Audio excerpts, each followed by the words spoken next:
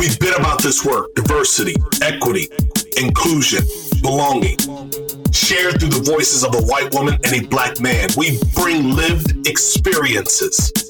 We have pursued D&I progress for most of our professional lives. We use Crazy and the King to cover news, tips from colleagues, and host incredible guests. Listeners, count on Julie and I to transparently drive the conversation. We thank you for rocking with us. Check it. Julie, kick off the show. Welcome to Crazy and the King. Man, let me tell you something. How do you feel about counter offers? You know, I'm kind of skipping the pleasantries because I'm getting to the get. How do you feel about counter offers? As long Tell as the I'm not working there already, right? If it's a counter offer to my negotiation on new employment, that's feasible because women are terrible negotiators and they expect us not to counter, so we have to counter as a rule. Okay. Which is why that sucks. But anyway, if I work there and I'm leaving, a counter offer is a big fat fuck you. Not happening. Yeah, absolutely. I agree with you 1,000%. And of course, I asked because Nikole Hannah-Jones ran through the news this week. And bottom line is she gave us a clinic, a lesson on why we probably should not consider counter offers. But before we talk about Nikole Hannah-Jones, speaking of taking a stand, the women in machine learning have done the same. And I don't know if you saw that tweet, but you can find them over on Twitter at WIML Workshop. It's the women in machine learning. They've taken a stand. Did you see the tweet? I did. First, you can definitely tell it was written by people in machine learning and not marketers. Wait a minute. Was that like a little soft jab? Was that a jab? That was a jab. That was a jab. Yeah, a little bit of shade. She threw a little bit of shade. She threw a little bit of shade. So women in machine learning, we love you. We've never mentioned you on Crazy and the King, but if you got a partner, a colleague, a cousin of a cousin who's listening, we are not hating on you. We just said you all are extremely smart on Twitter. Yes, also that. So no money from Google, no money from Amazon for their events, their sponsorships, all that cool stuff. Certainly standing on their principles. Absolutely standing on the principles. And all of this stems from, you know, the fallout from the ethical AI team over at Google when Dr. Timnit Gebru was fired unceremoniously, and a number of other people were either let go or have since quit the team. And what they simply said is, the bottom line is, we don't like the way that you have been treating your employees. We don't necessarily need your money. Well, we may need it, but we'll figure out a way to do without it. That's what I call standing on principle. Now, we got this issue out in California with some flying tortillas. And let me tell you something. This right here is reminiscent of when some of the soccer players, or football, as they say internationally, are on the field playing, and folks I think there was a story like a year or so ago, fans were throwing bananas down on a black soccer player. I remember. That's some bullshit. Yeah, I read this article. And it's been a while since one's made me mad enough to come out the seat, but this one made me come out the seat. It's rough. Why? Tell me why.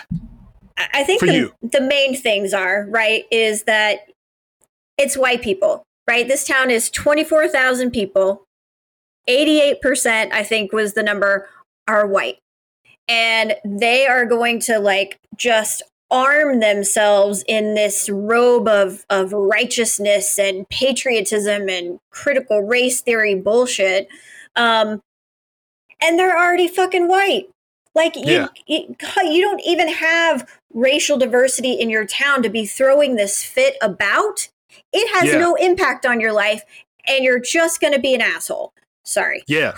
And just for clarity, Julie is not saying that critical race theory is bullshit. Oh, no. She's saying that the people raising the ire and having such a grave concern around critical race theory, that in and of itself is bullshit. And so the reason I shared the story is because Julie's right. It was at a basketball game last year, actually it was a basketball game this year, and fans started throwing tortilla shells at a largely Hispanic, Latin team. I'm messing that up, but the bottom, because I'm like angry. How do you go to a game and throw tortilla shells at high school ball players? The story, you don't have to believe us. The story is in the San Diego Union Tribune.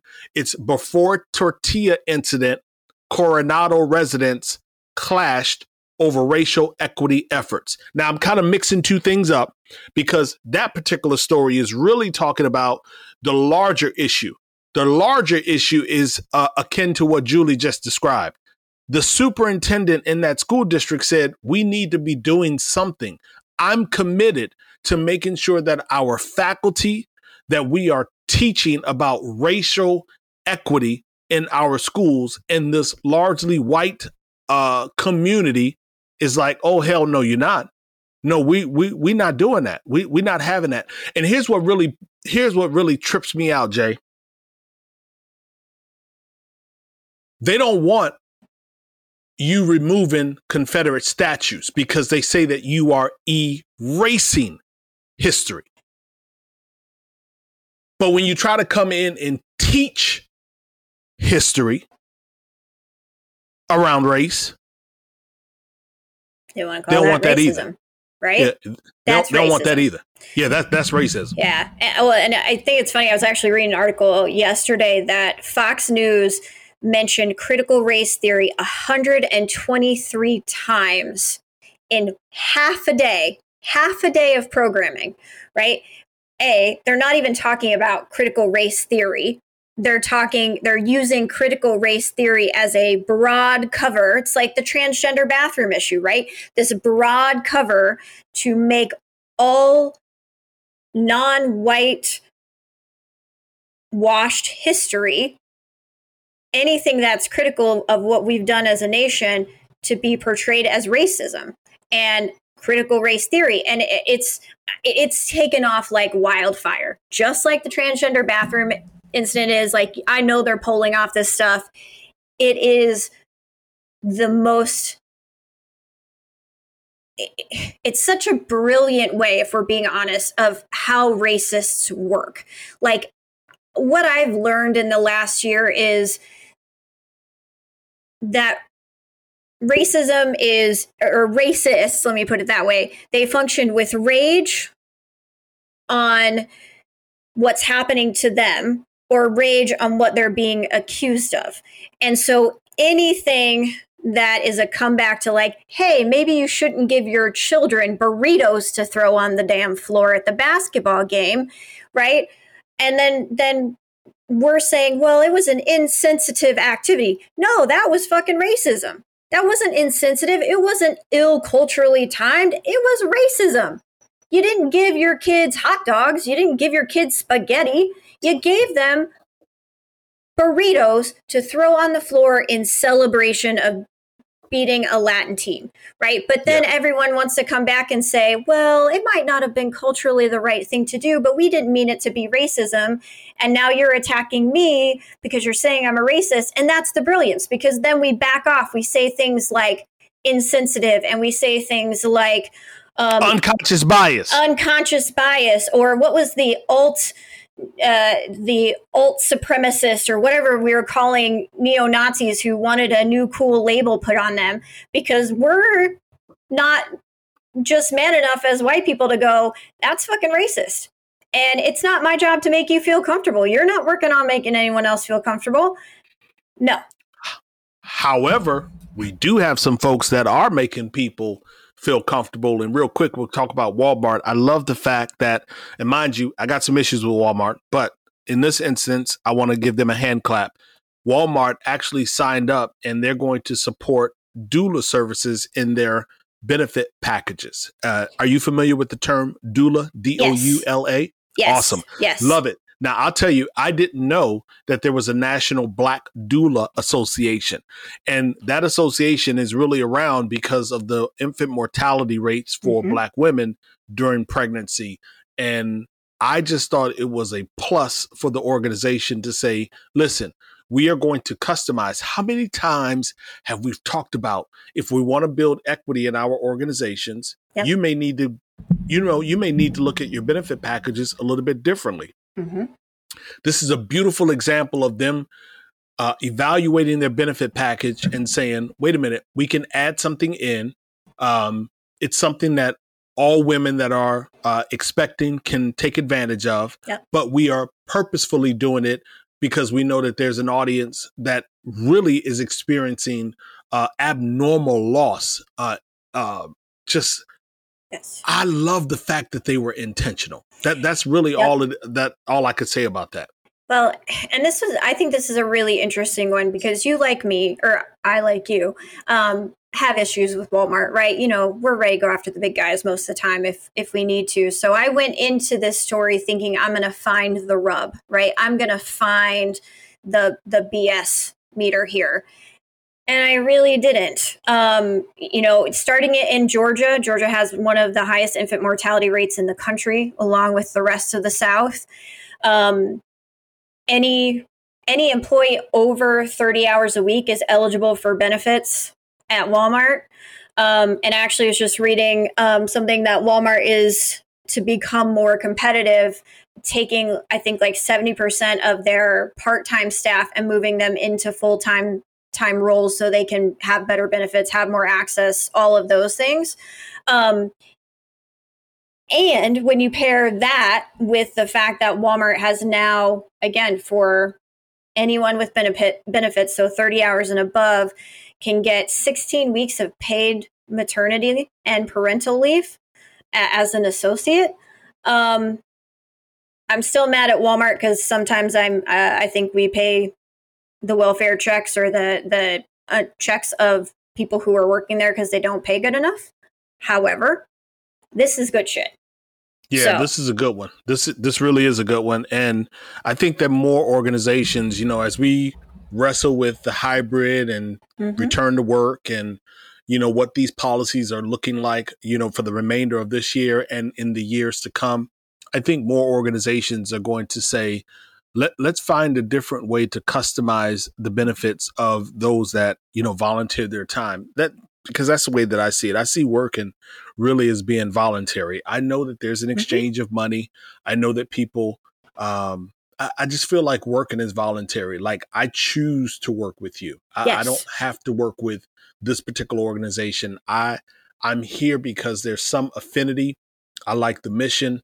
I like the product or the services, if you will. So I feel like working in many ways is voluntary. And this is a good story. I love the fact that Walmart is doing it. And I hope that a lot more organizations decide to do the same. Now, what I would like to see when I said that I'm a little angry with them, you know, Walmart is one of those companies that has not kept their pledge to not give money to the Republican Party as a result of what happened on January 6th. And you know, when I think about January 6th and some of the other organizations, Pfizer's another one who has not kept their pledge to not give money. Delta. AT&T, I believe, is Coca-Cola. One. Delta is one. Yep. There you go. So I feel like there are a number of organizations where they say what's beautiful in the public at that particular moment, but then we have short memories and, you know, we don't remind them of what they said was important. And they can kind of skirt and get around that on the backside.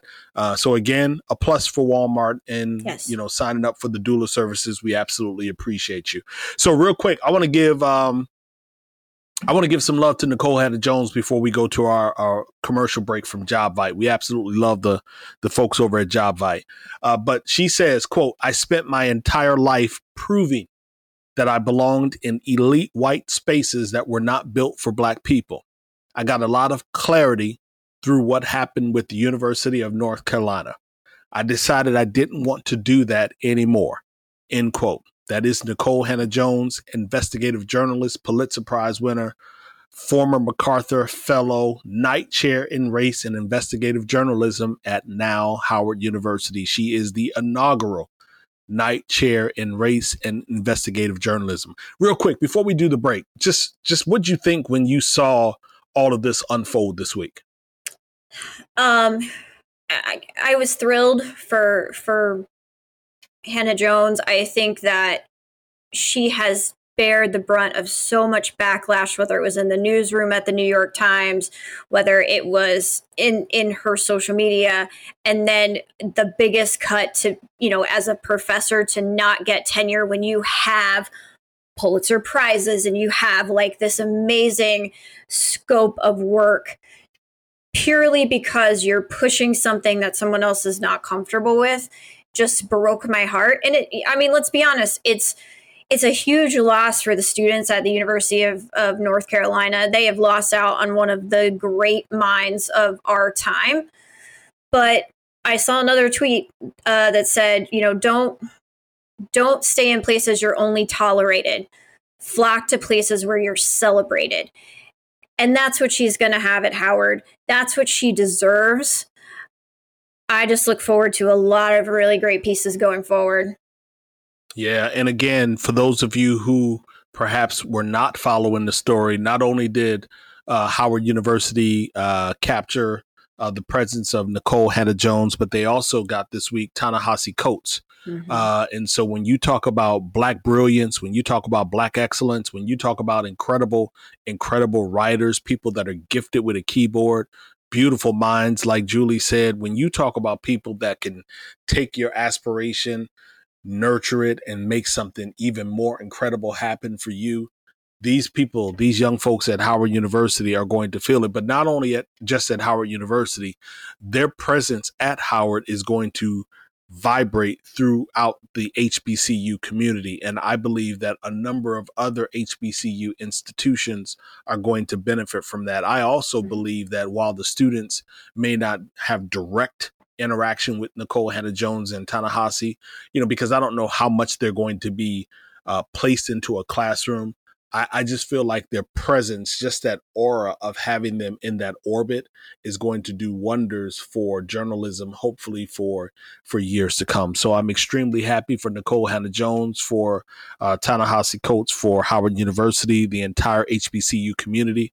And I'm happy for you and I because we have an incredible sponsor in that of JobVite. Let's listen to what they have to say. Okay, real quick.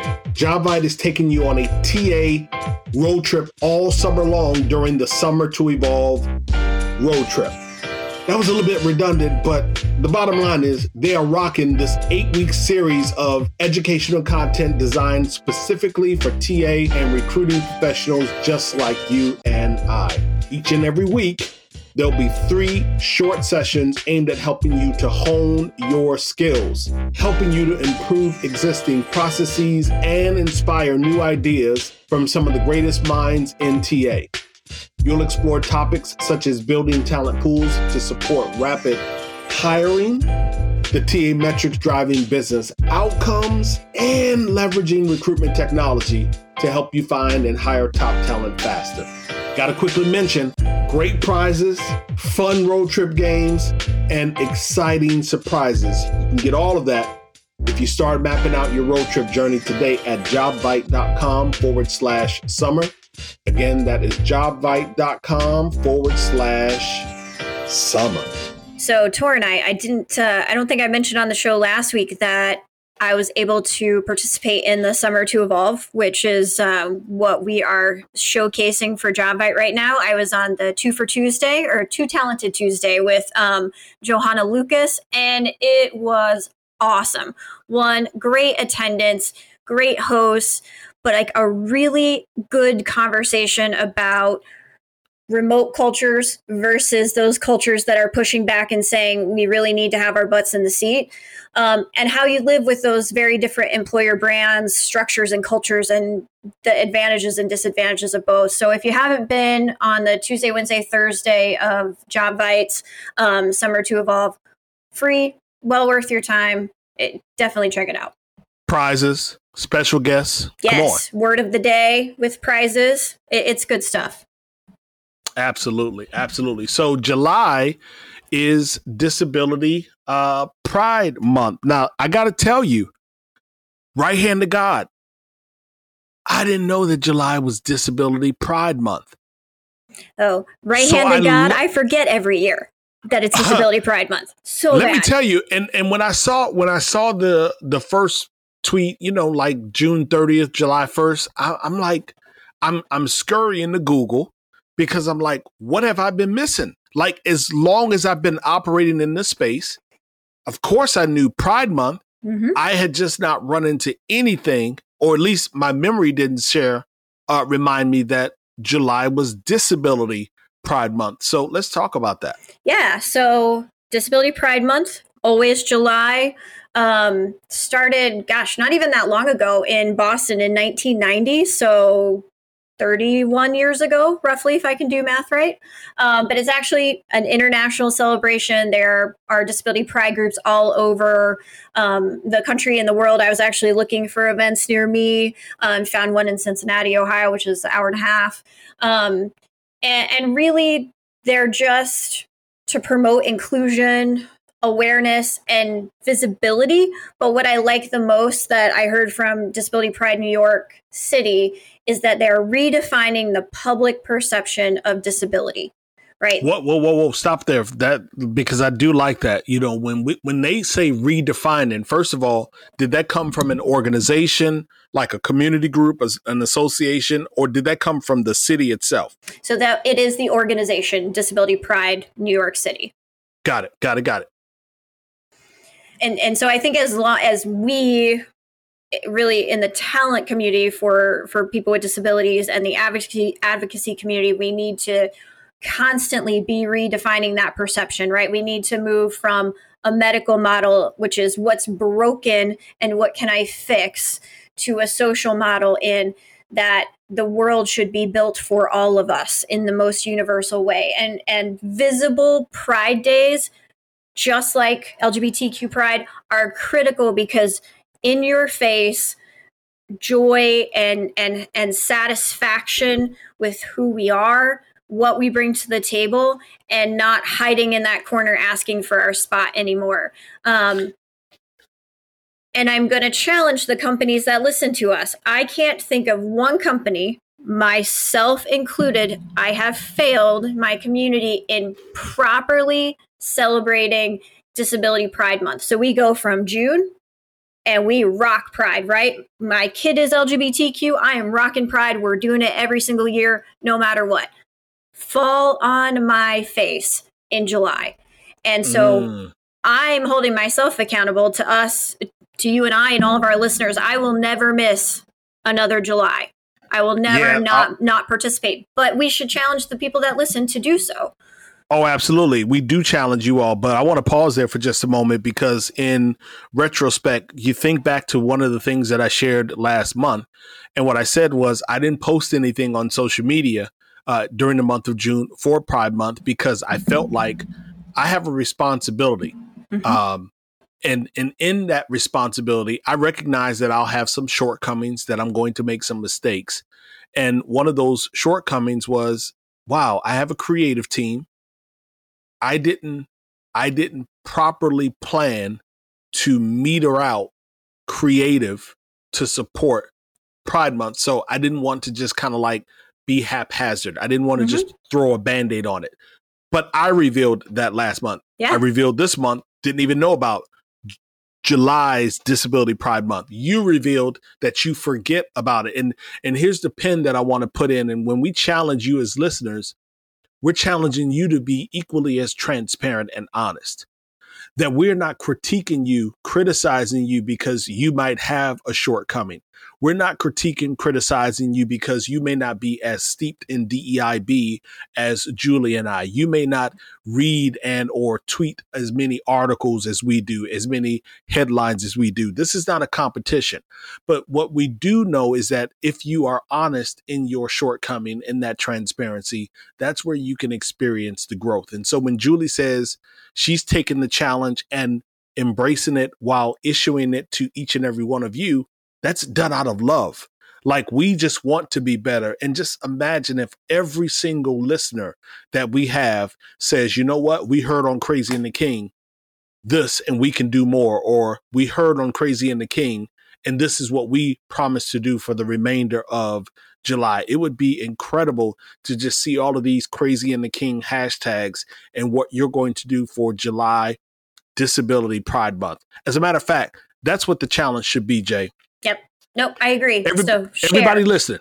Yep. Everybody listening, drop what you're going to do or something that you've learned.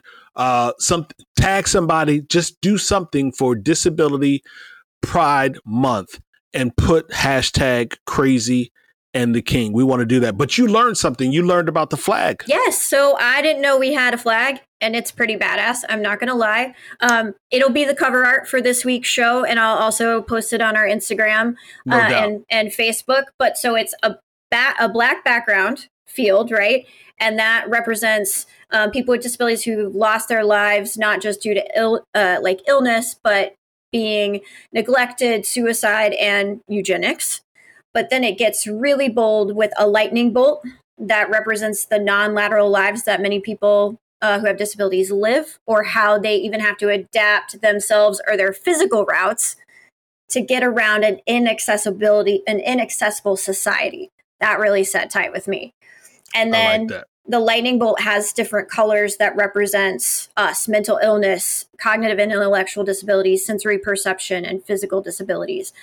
So an all-inclusive flag for our team. I'm actually going to be shopping for one, probably on Amazon here in a few minutes, but we're going to be getting out some information about the flag and different Pride events, and just education. And, we can't be perfect. I think that's the thing that I love most about our conversations, is that you and I are very honest about what we don't know. And when we muck it up, we say so.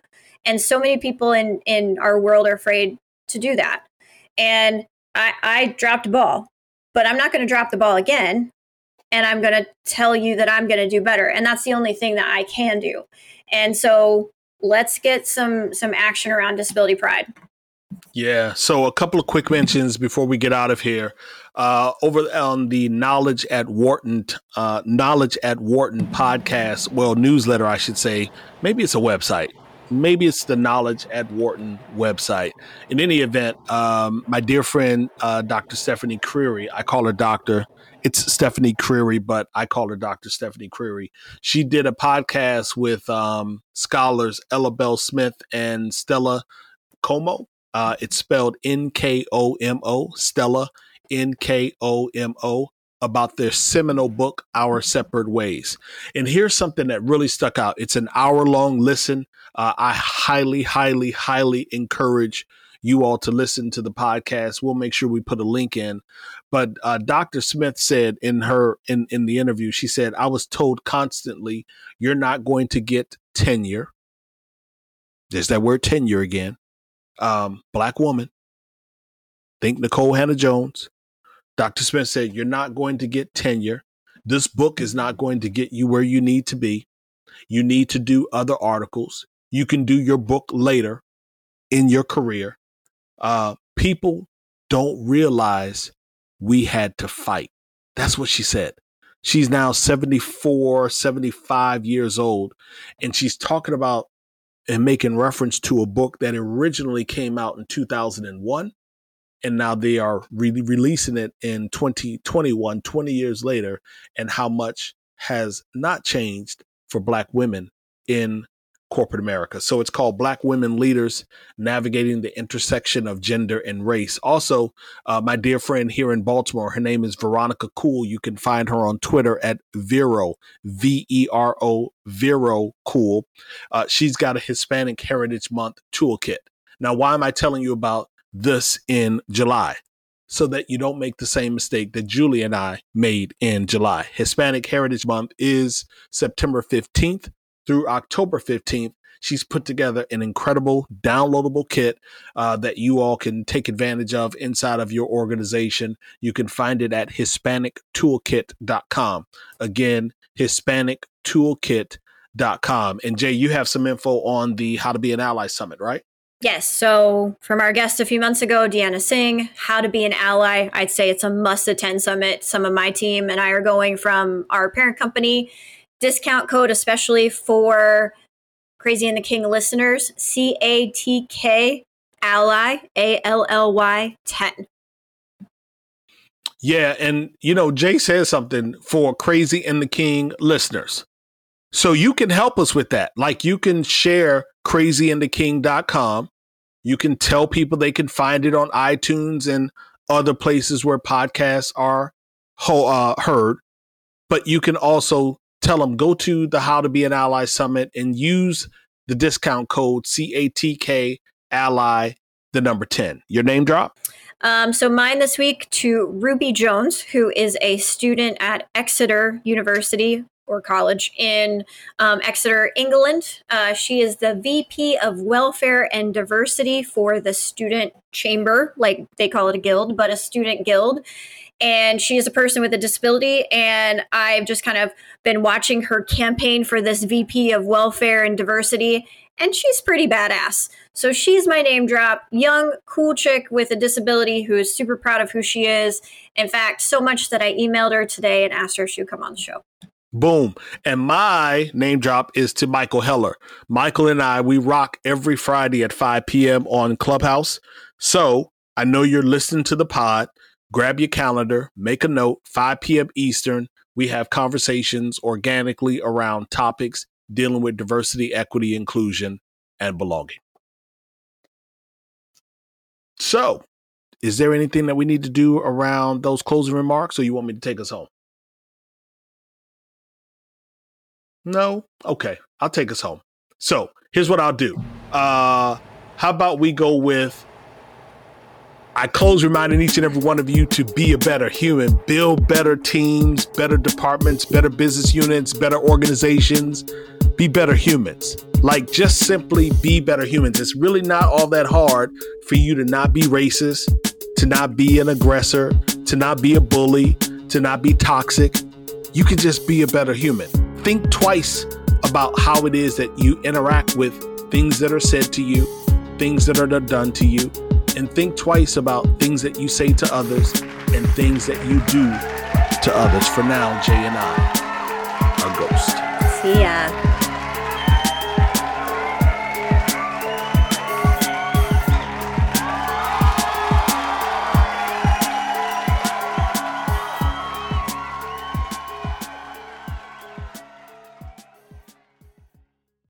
How much do you understand the future of finance? I'm Jim Roos, a top 10 banking influencer and host of the podcast Banking Transformed, where we dive deeply into the rapidly evolving world of banking and financial technology. Join me as I interview industry experts, thought leaders, and innovators as they unravel the latest banking trends, disruptions, and game-changing technologies reshaping the world of finance. Redefine your understanding of the banking ecosystem. Subscribe now to Banking Transformed, available wherever you get your podcast and now available on YouTube.